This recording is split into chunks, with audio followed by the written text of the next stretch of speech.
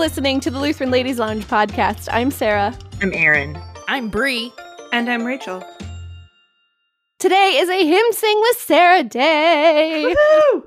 I love doing these, and usually it's a whole big long list of hymns, and I get to tell you which ones are my favorite, and then we get all nerdy about the hymns and the hymn writers and the history and all of that stuff, and we're going to do a little bit of that today, but this is Black History Month, and so today's going to be a little bit special. We are still going to start in the hymnal. We're going to talk about a hymn and get a little historically nerdy about it, which is awesome, and what we normally do, but we're going to segue a little bit into African American spirituals, which I am super stoked to talk about. This is really exciting. I think it's going to be a great episode. Hopefully you all learn something and then you go listen to spirituals on YouTube for hours and hours and get them all stuck in your head, because that is definitely where I've been living in the last 3 days. It's a good place to live. I think so. We're going to start with a popular African American hymn, Lift Every Voice and Sing. You've probably seen lots of videos and things going around on social media about this. It is in our Lutheran Service Book, number 964. Now, I know I posted this in the Ladies Lounge, and I know this probably comes up every time we talk about this. It's in the national songs part of our hymnal. And I'm throwing in this caveat that there are a lot of opinions about whether national songs in our hymnal are appropriate for worship. There are several sides, I think, to this argument. And I'm not going to get into that because we're not here to start worship wars. But 4th of July is coming. We can do that then. Exactly. Worship wars. So just know that Patriotic songs. Okay. This is not falling on either any side of that debate on whether or not this is appropriate for worship. You all have your opinions, and that is great. We're going to dig into this a little bit, though, because there is some really interesting history to this hymn and why it's in our hymnal. So Lift Every Voice and Sing is thought of as the Black national anthem. James Weldon Johnson wrote the poem in 1900, and his brother J. Rosamond Johnson, who was a music teacher, wrote the music for it. They have really great stories, and I will get to that in just a minute. I love learning about these guys. So they wrote this piece for a tribute to Abraham Lincoln and the Emancipation Proclamation. James Weldon Johnson was principal at the all-Black Stanton School in Jacksonville, Florida, and the 500 students at this school sang the song for the celebration of freedom. Beautiful. It became immensely popular by 1920. And was adopted as the official song of the NAACP around that time. And James Weldon Johnson was actually the head of the NAACP from 1920 to 1930. So he kind of brought this along with him. And as he traveled the country, he actually would find the song pasted into the backs of hymnals and songbooks used in Sunday school. So it just it spread like wildfire throughout the country. And that wasn't their intention when they wrote it. It was more of we have this celebration and we need to write something for the kids to sing, so we just have to knock this out and get this in front of the kids. And it became this huge thing, which is so cool. It also has a lot of cultural significance because of being used as a freedom song during the civil rights movement in the 1960s. You can find lots about that on the internet. It's based on Exodus 15, 1 through 21, which is a song of Moses and Miriam about Pharaoh being drowned in the Red Sea and the Lord triumphing gloriously. And a hint to a future episode, this is actually one of the songs you hear in Easter Vigil. I was writing this in my notes, and I can't write it without singing it. I will sing to the Lord, for he has triumphed gloriously. The horse and his rider he has thrown into the sea. The Lord is my strength and my song, and he has become my salvation. This is my God, and I will praise him.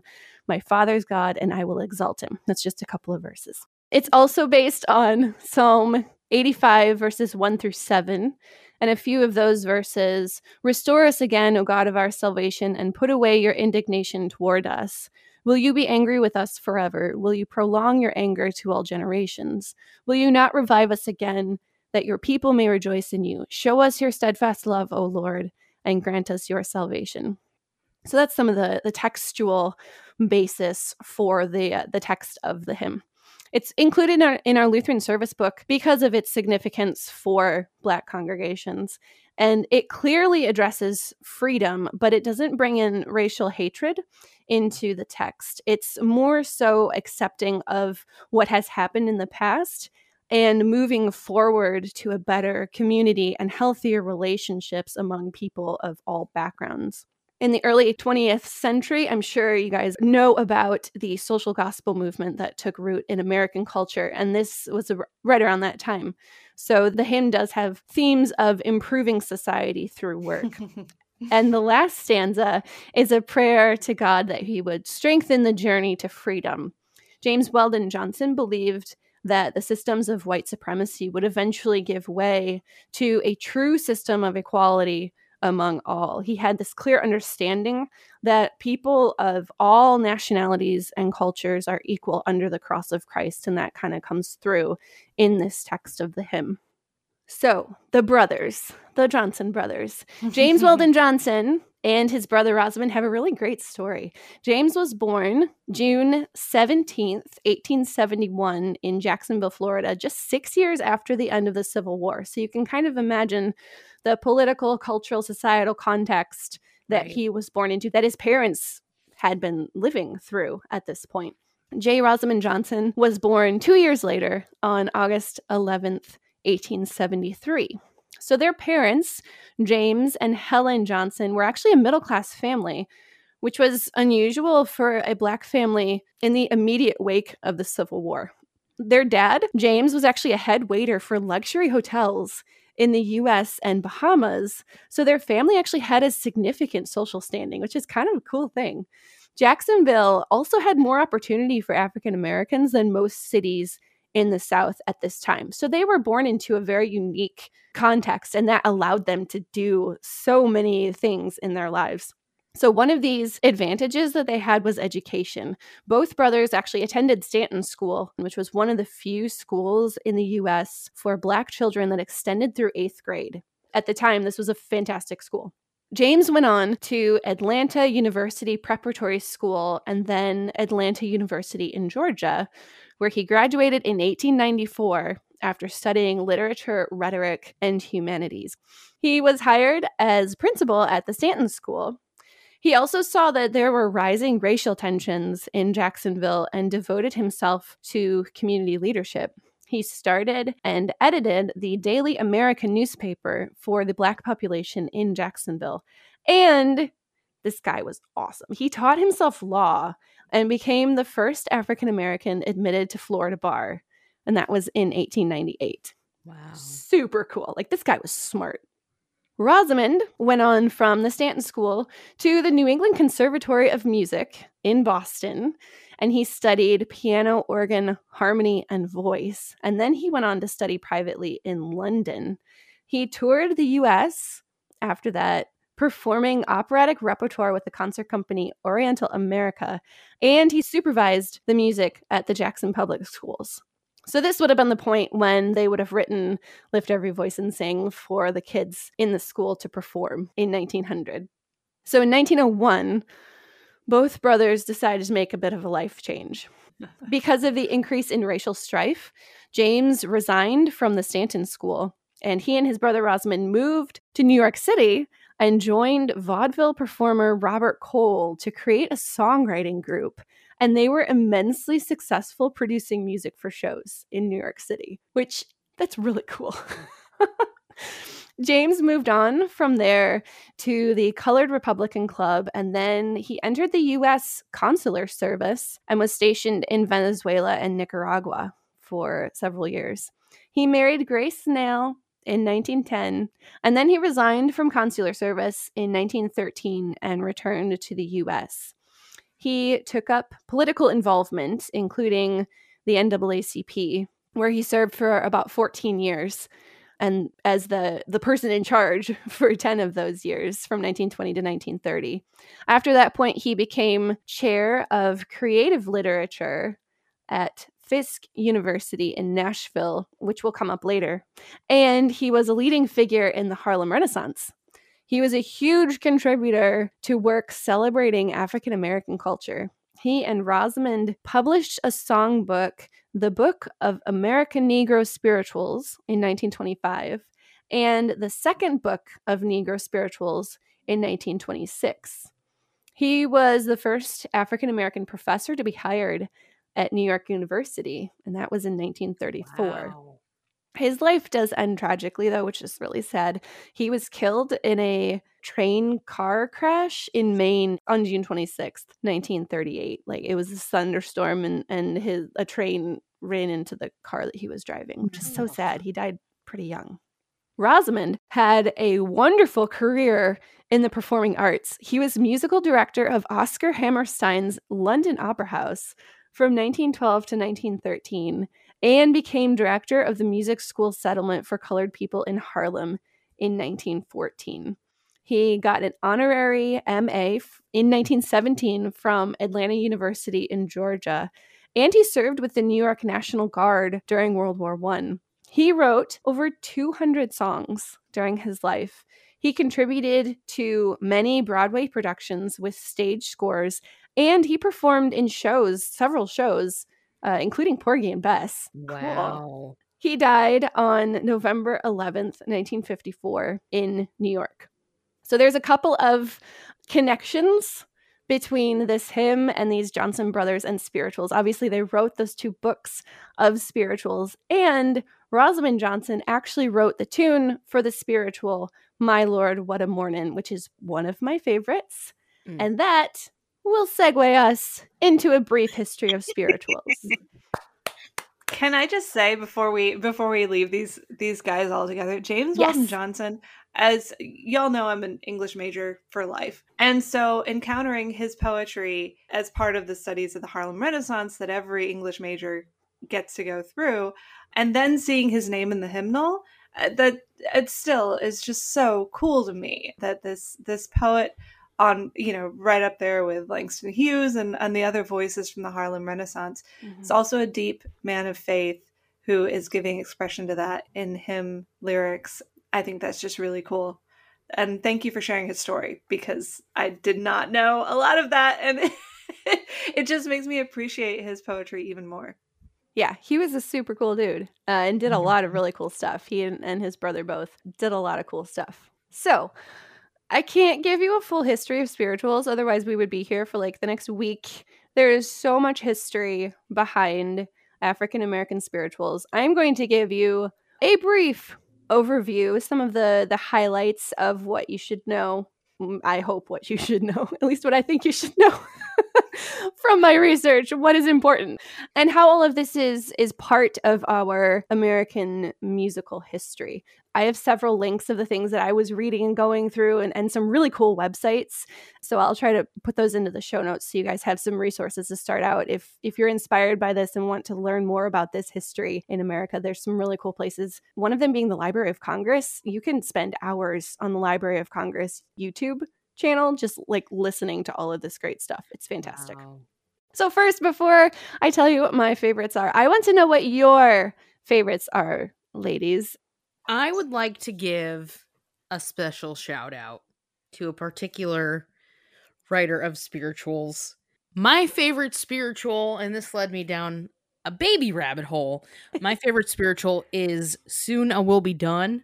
I think about like the thing about Lutheran high school and college choirs is I don't know what it is, but they just love performing African American spirituals, which it astounds me. And the thing about spirituals for me, they sound great, but they're fun to sing too. Like they are. I am so glad that they are a mainstay both of American culture and something that we as Lutherans can come to and perform and just have fun with. So I remember performing Soon It Will Be Done in high school, and as I was doing a little bit of research on the song, I learned a little bit more about the composer, William Levi Dawson, who has actually, as I was doing my research, he did a lot of like the spiritual standards that we think of. So Swing Low, Sweet Chariot in 1946. Ain't It That Good News is another one that we sang in high school that's really good. Steal Away is another. There's a Balm in Gilead. So he was writing a lot of the notable works in the early to mid 1900s.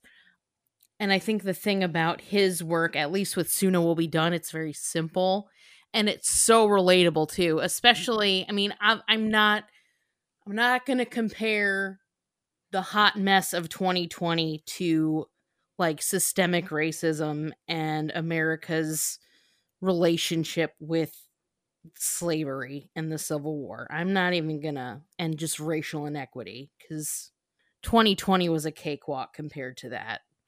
But I found Sooner Will Be Done. It's a simple song, but I find myself relating to it. And if you've heard the song before, well, if you haven't heard the song before, it starts with a very simple verse. Sooner will be done with the troubles of the world. I'm going to live with God.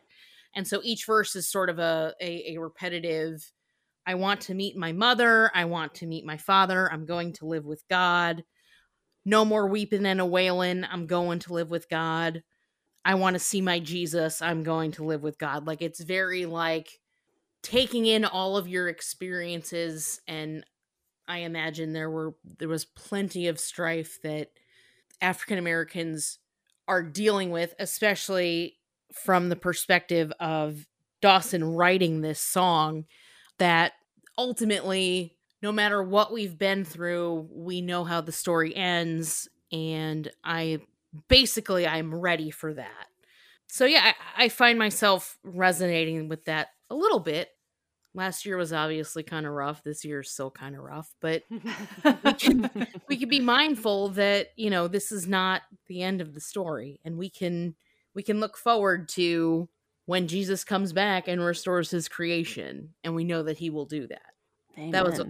That was way longer than you probably were asking for. Sorry.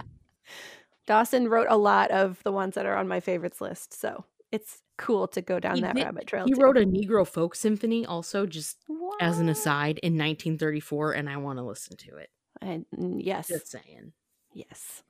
So the one that I thought of immediately that I love is Were You There, which I'm familiar with it because it is in our hymnal, and I don't know. I don't know lots of spirituals. Maybe I wasn't in enough choirs to have that part of my repertoire. But yeah, that's one that I love. I am curious, and I'll be curious when you move forward in this section. What's the definitions? Like, what makes it a spiritual? And are there different types of spirituals? Are there subcategories within that? I feel like maybe this is a broader category than I realized going into the conversation, because once I started seeing all the different things, I was like, oh, I don't know if I would have necessarily thought of that. And so what makes a spiritual? I'm curious about that. I will talk about some of that, yes. Okay. So I wanted to be a purist here, because for me, what makes a spiritual is that it's, you know, a folk song, religious in nature, coming out of the time when Black people were enslaved. And therefore, any song that has an author listed probably isn't in this category. So I was like, okay, I love this song. And I looked it up. And I was like, nope, that doesn't fit. So, but I'm going to mention them all because I love these songs. Go for it. So someone on our Facebook page had mentioned I'll Fly Away, which I love. This is a song I sing washing dishes all the time. But it was written by Albert E. Brumley, who I also love, but he's a white guy, and published in 1929. So that one wouldn't necessarily fit our category, but I love it anyway, so I'm mentioning it. My second thought was, oh, Precious Lord, Take My Hand. This one is in our hymnal. I love this song so much. But it was written by Reverend Thomas A. Dorsey, who's a Black pastor. But again, we've got an author, so it's not that pure folk song. That one was written in 1938 and was apparently one of Martin Luther King Jr.'s favorite songs, and got sung at a lot of civil rights rallies. So this one was a strong contender. But again, gospel song, not a spiritual, not at least according to the definition I was working with. Last choice was Soon and Very Soon We're Going to See the King. Love that one. Yep. Yeah, only it was written by Andre Crouch in 1976. He's still alive, I'm pretty sure. So. You gotta broaden your horizons. I think that's the problem. Well, I finally went broad enough, and I have decided on the spiritual hymn that I'm going to put forward today, and that is the wonderful song, I Shall Not Be Moved. Yep. True spiritual. Also was sort of revamped a little bit into We Shall Not Be Moved, which was a civil rights movement anthem. Based on, the original hymn is based on Jeremiah 17, but especially Psalm 1, because the lyrics go, I shall not be moved. Just like a tree that's planted by the living water, I shall not be moved. And like many true folk songs, the verses change based on the scenario that you're in. When I looked up this song on Hymnary, I was surprised to really not recognize any of the original verses as the ones that I had learned growing up, but they're very good. When my cross is heavy, I shall not be moved. The church of God is marching, I shall not be moved. Jesus is our captain, I shall not be moved. Fighting sin and Satan, I shall not be moved. One of the verses that I learned growing up was, Jesus is my savior, I shall not be moved. In his love and favor, I shall not be moved. Another verse was, glory, hallelujah, I shall not be moved. Anchored in Jehovah, I shall not be moved. And this song, just the refrain, really digs its way into the soil of your soul and says, no matter what, this is where I am, this is who I am. I shall not be moved because Christ has got me. And this is where I'm staying. Like a tree planted by the living water, I shall not be moved. So there we go. There's my actual, true, spiritual favorite. There you go, Sarah. Yeah, and you guys brought up some good points that there seems to be a broad category of what we think of as spirituals that does encompass all of these African American and maybe even white spirituals. I mean, I'll Fly Away follows a spiritual style, but it was definitely coming out of more of a white faith community. Yeah. From like the late 17th century to 1970s, 1980s. So obviously some of these are not actual songs sung by enslaved people. And that, I think, is the more narrow definition of an African-American spiritual, of something that actually comes out of the South during the 1800s. So there is this kind of broad range. And there is an actual category of white spirituals, which I don't think I knew that until I was doing some research on this. It's a much smaller category, not quite as well known. We don't really talk about it that much, but it does exist. And also there's we can draw a line between spirituals and gospel songs, which is what a lot of these have ended up being. But the line between those, especially if you're talking the broad range of spirituals from the mid-ish 1900s, the line gets a little fuzzy. And I'll talk about this a little bit more, but spirituals have kind of just grown into this huge genre of American music. But I'm getting ahead of myself. So my list of favorites is very long, as is kind of how it goes for all of these episodes. It's very on brand, Sarah Golson. It's true.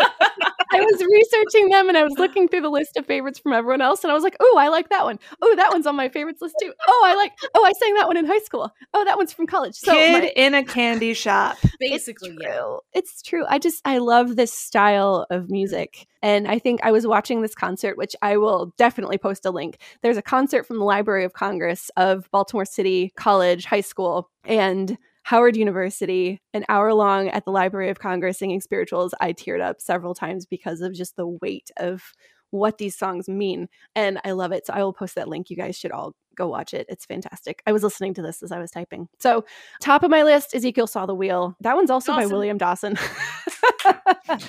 So whether or not it's actually in the category, Go Down Moses is I love that one. Possibly one of the most important spirituals of all of them because of its historical significance of what it meant for enslaved people as they were looking to escape for freedom. This is one of the most important spirituals of all of them. Joshua Fit the Battle of Jericho, Hark, I Hear the Harp's Eternal. I love that one, especially as a soprano. It has like an amazing soprano line. Elijah Rock, which has an awesome bass line. I sang that one in high school. My Lord, When I'm Mourning. We actually sing this in my church. Yeah, with our church choir. And I love it. Witness, I'll Be a Witness for My Lord. Ain't That Good News. Shut the Door, which is actually like from 1980 something, which I didn't realize until I just looked it up. Ride On King Jesus, Wade in the Water, which is another very important one about getting to freedom. Soon It Will Be Done is also on my list too, because it's a classic. What about, Give Me Jesus? Love that one. Oh, Freedom. Love that one. You just, once you start, you can't stop. I have another long list. So I did ask in the Facebook group of people's favorites, and the list is super long, and everybody has a different one that they relate to or they love or that they've heard. So this is also a long list. Every Time I Feel the Spirit, Steal Away, which is a very common one. Give Me Jesus, Go Tell It on the Mountain, Down to the River to Pray. Sometimes I Feel Like a Motherless Child, that's a sad one about the horrible conditions of living in slavery. I'll Fly Away is on the list. Swing Low, Sweet Chariot, My Soul's Been Anchored in the Lord. Mary Had a Baby showed up several times. People sing that one at Christmas. Didn't My Lord Deliver Daniel? Walk Together, Children, which is one I haven't heard. Sweet Little Jesus Boy, It Is Well With My Soul. God Is Already Here. Were You There? There's yours, Erin. Go Tell It on the Mountain, which is a very popular one around Christmas time. Ain't Got Time to Die. Marching in the Light of God. There Is a Balm in Gilead showed up several times too. That's a favorite. That's a good one. Just a Closer Walk with Thee. Somebody's Knocking at Your Door. Good News, the Chariot's Coming. Ride the Chariot. I Am Not Home Yet. Deep River. That's another good one. Keep Your Lamps Trimmed and Burning. I know we sang that one in college or in choir at some point. And I Shall Not Be Moved. So that's just the list from the Ladies Lounge, and there are more. This is a huge category of music, especially if you take all of the time period of this broader category. There are so many songs in this category. But you're right. There's a lot of blurry boundaries. Yes. Marching in the Light of God, if that's the one I'm thinking of, that's a South African protest song. Like not even US based, but such a good song. Well, it's interesting how this connection between these songs of enslaved people who are singing for wanting to be free, how they've matured, I guess, into these songs of civil rights movements of the last century, not only here, but also in other places around the world. They have this use that sadly comes back, and people keep singing them, yearning for this freedom and equality. Well, and there is something I think we need to issue a caveat here, because so far we've just been all spirituals. These are so awesome. Yay, go sing them. There is a reason why, we don't see more of these songs popping up in our hymnals. And that is because some of them don't always jive with Lutheran theology. You've got some, prosperity gospel, some liberation theology, some other sorts of streams of intellectual thought going through them that isn't always a perfect fit. But as with so many other hymn categories, as Lutherans, we are discerning, but we welcome, we test, we sift, we say, oh, whoa, that's really good. Like that may not have come out of, a German Lutheran hymn writer or Norwegian Lutheran or whoever, a Lutheran hymn writer's pen, but that is full of good stuff that we can embrace wholeheartedly.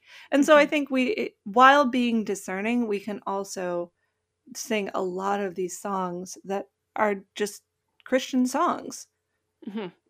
Yes, and a lot of them, the more religious ones, probably come more out of a Methodist background, since that was a very popular religion at that point, especially for Africans. That would have been a very popular religion, and that's what a lot of these came out of. And I was going to mention this later, but since we're talking about it now... Sorry. No, it's fine. The gun here. Since we're talking about it now, the first hymnal for African American churches was actually published in 1801 by Richard Allen, who was the founding bishop of the African Methodist Episcopal Church. If I'm remembering right, If I'm remembering right, this is also the church body that Rosa J. Young was associated with in Alabama. I mean, this would have been what 100 some years later, but it's that church body was which she flourishing. left to become a Lutheran because she felt that Lutheran theology was more in line with scripture. So but there's their connection with Rosa Young too. So this hymnal was called A Collection of Spiritual Songs and Hymns Selected from Various Authors by Richard Allen, African Minister. It had 54 hymn texts, no tunes, and they were mostly from Isaac Watts, Charles Wesley, and John Wesley, and other hymn writers that Methodists tended to gravitate toward. So that's where a lot of the theology from a lot of these things comes from, is from a more Methodist background. But that doesn't mean that they're all bad. No, I mean, in our own hymnal, we have quite a few hymns that are attributed to a Wesley, and Isaac but Watts. they've been sifted. Right, exactly. So this hymnal also had wandering refrains where a short chorus would be attached to an actual hymn stanza at random. And this form of improvisation also connects these hymns to spirituals. And the hymns would have been sung by free Blacks in Allen's congregation in Philadelphia, whereas spirituals were sung by enslaved Blacks in the South. But there is this connection between these more structured hymns that still had improvisation and the spirituals that were kind of the brother in the South. There's something so beautiful about, you mentioned the refrain.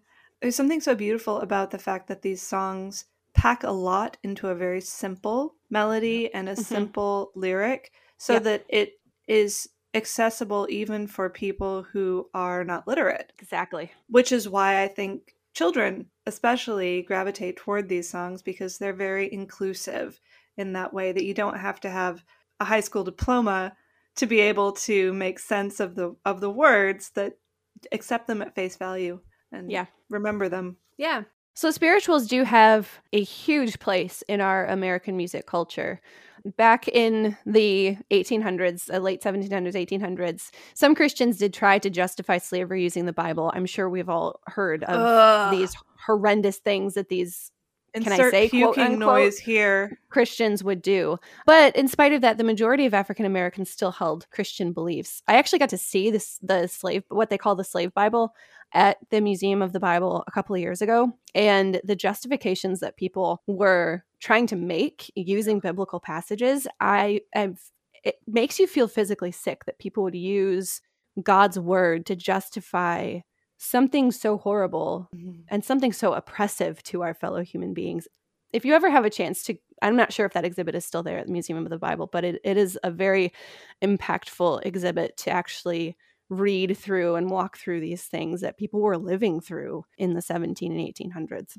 So there were 3 main musical forms used by enslaved people. And this, Aaron, gets to a little bit of your point of what a spiritual actually is. So there were field hollers, work songs, and spirituals.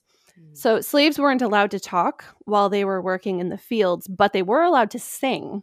So they came up with this singing communication that was unintelligible to their master. So that's what these field hollers would be. Work songs helped with the monotony of labor in the field. Sometimes they were used for synchronizing movements. I'm sure we've all heard the songs that sound very much like they're synchronizing a movement. Other times they were just for entertainment. And some of the texts for these work songs are actually really amusing. Spirituals are the religious form of work songs. So they were sung in the informal and quite possibly secret prayer meetings. Most slaves couldn't read. They were kept illiterate. So these spirituals helped to teach them Bible stories.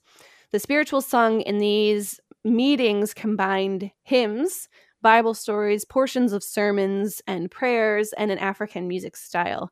These were embellished, and improvisation was encouraged, which makes them really fun, and repetitive refrains were added. So spirituals probably originated in the late 1700s and were widespread by the time of emancipation. And now African American spirituals are one of the largest and most significant forms of American folk songs. The name spiritual comes from Ephesians 5:19, speaking to yourselves in psalms and hymns and spiritual songs, singing and making melody in your heart to the Lord. So many originate from African outdoor meetings or quote unquote ring shouts, which you should totally look up ring shouts on YouTube and watch some of these. They're really cool to watch because it's not just an audio thing, it's also visually seeing what they're doing is really cool. Where singers would shuffle in a circle, singing and clapping. And music is and was part of everyday life in African culture. But of course, white slave owners thought that this way of singing and worshiping was idolatrous. They just couldn't understand it. And most American exposure to African music was through minstrel shows, and those made fun of this style of music because it wasn't Brie is European. physically cringing right now. You said minstrel show and her face just went... Yeah, so not a great platform for European Americans to understand this other style of music that wasn't their own.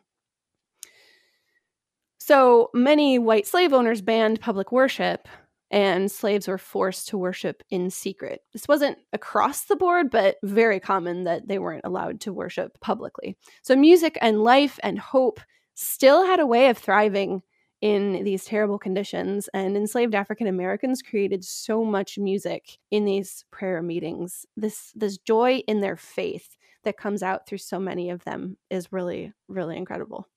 So many of these spirituals take up stories that parallel stories of life as an enslaved person, like Daniel and Moses. These figures show up in a lot of these stories because it would have been so relatable to the life situations that they themselves were living through and dealing with. Many of these songs have double meanings of spiritual freedom in Christ and also physical freedom from slavery. They're typically call and response with a free-form style. Many are sorrowful and slow. Some describe struggles of life as a slave, like sometimes I feel like a motherless child. And others are joyful. They're known as jubilees, and they're really fast and syncopated. And those are the fun ones high schoolers probably like to sing. Many of these also had coded meanings and were used as protest songs. And I remember learning about this at some point, but going back and reading through this again, it's just really cool how music was used as this tool for freedom. So the most common spiritual used as a code to escape for freedom is Go Down Moses, which Harriet Tubman actually used to identify herself to slaves who wanted to flee north. And the Underground Railroad used railroad terminology as secret language to help slaves escape. So there are several spirituals that also use this railroad language as this secret coded message so that slaves would know what they were talking about and to help others gain freedom in the North. Get on board, little children. Exactly. Yeah. Some of these other coded meanings are anytime that traveling shoes or chariots show up a whole lot, or wheels, that means that someone was planning to run or that there was going to be an escape. The Jordan River generally was the Ohio River that they would need to cross to get to freedom. Bands of angels were the conductors on the Underground Railroad that were coming to help them. The devil, generally the slave master. Hell was being sold further south into slavery. And stealing away generally meant stealing away to freedom.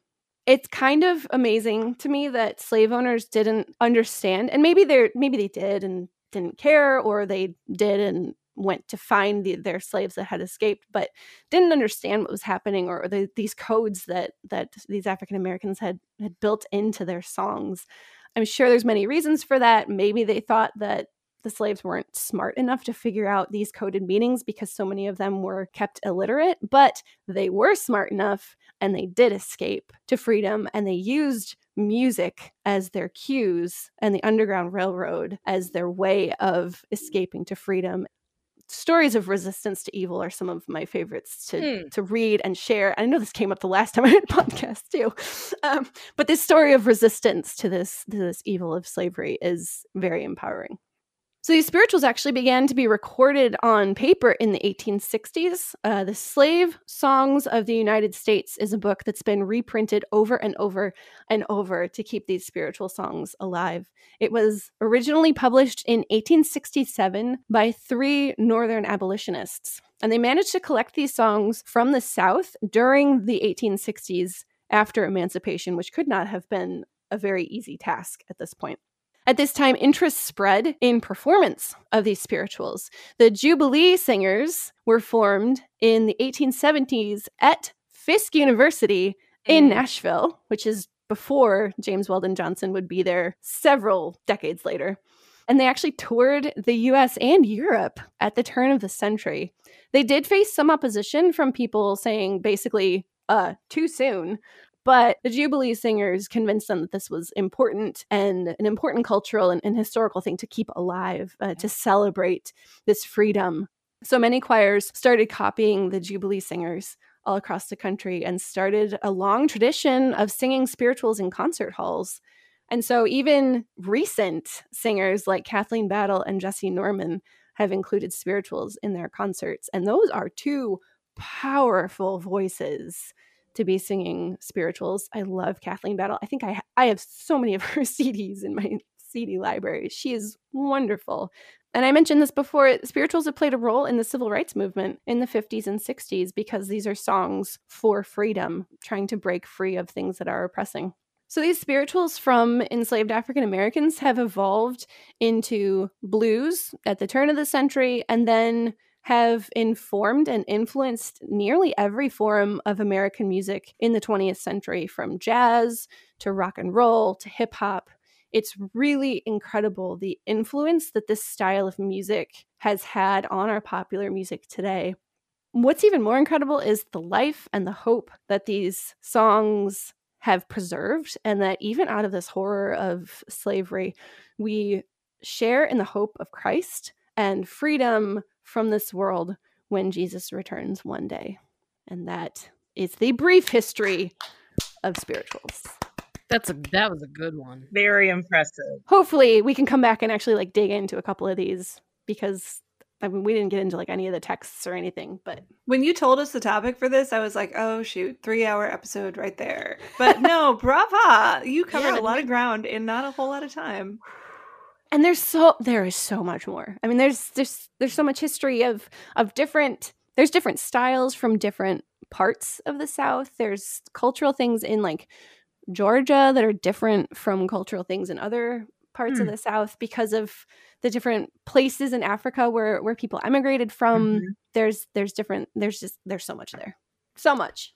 That is wonderful. Thank you. I feel like I have I don't know that I feel like I have a stronger definition, but I have a better grasp of the scope that's included in this, and that helps. That helps focus the conversation at least a little bit, and I can blame it on the fact I'm like, oh, it's such a broad topic. It's hard to be an expert on this sort of thing. I mean, it spans hundreds of years. To have just one thing that's a favorite, wow. When Black History Month rolls around every year, I'm always faced with the African Americans' contribution to music in American society, and I am just so astounded and so appreciative. That is one of the biggest ways that we've been blessed by that community, is through music and its influence on everything else in American society. It's wonderful. And one of the ways that influence was kicked off is because these people in slavery showed their resilience and tried to find ways to escape and live free lives, has influenced sort of what this has become. One of my favorite poems of all time is by a Welsh poet, Dylan Thomas, called Fern Hill. And the last line stays with me all the time. He says, "Time held me green and dying, though I sang in my chains like the sea." And I thought of that line again today as we were talking about Black American spirituals. And it ties into our Christian life as well, that we are all of us born slaves to sin and death, and yet because of Jesus, because we have the promise of everlasting freedom, we can sing in our chains like the sea. And I look back to this awful period in American history where one group of people was enslaved, and I thank God for their witness, showing us all how to sing in our chains. You said that And way better than I did. Thank you. I pray that we can always strive to live up to this example of faith and hope. Well, ladies, we already know most of your favorite spirituals. We'll share some of these spiritual YouTube videos as well. There's some really great ones that I was diving deep into the rabbit holes as I was researching this episode. You can join our group on Facebook, the Lutheran Ladies Lounge, and you can find all of our podcasts at kfuo.org/Lutheran Ladies Lounge or on your favorite podcasting app. You're listening to the Lutheran Ladies Lounge podcast. I'm Sarah. I'm Erin. I'm Bree. And I shall not be moved. Yes. Yeah.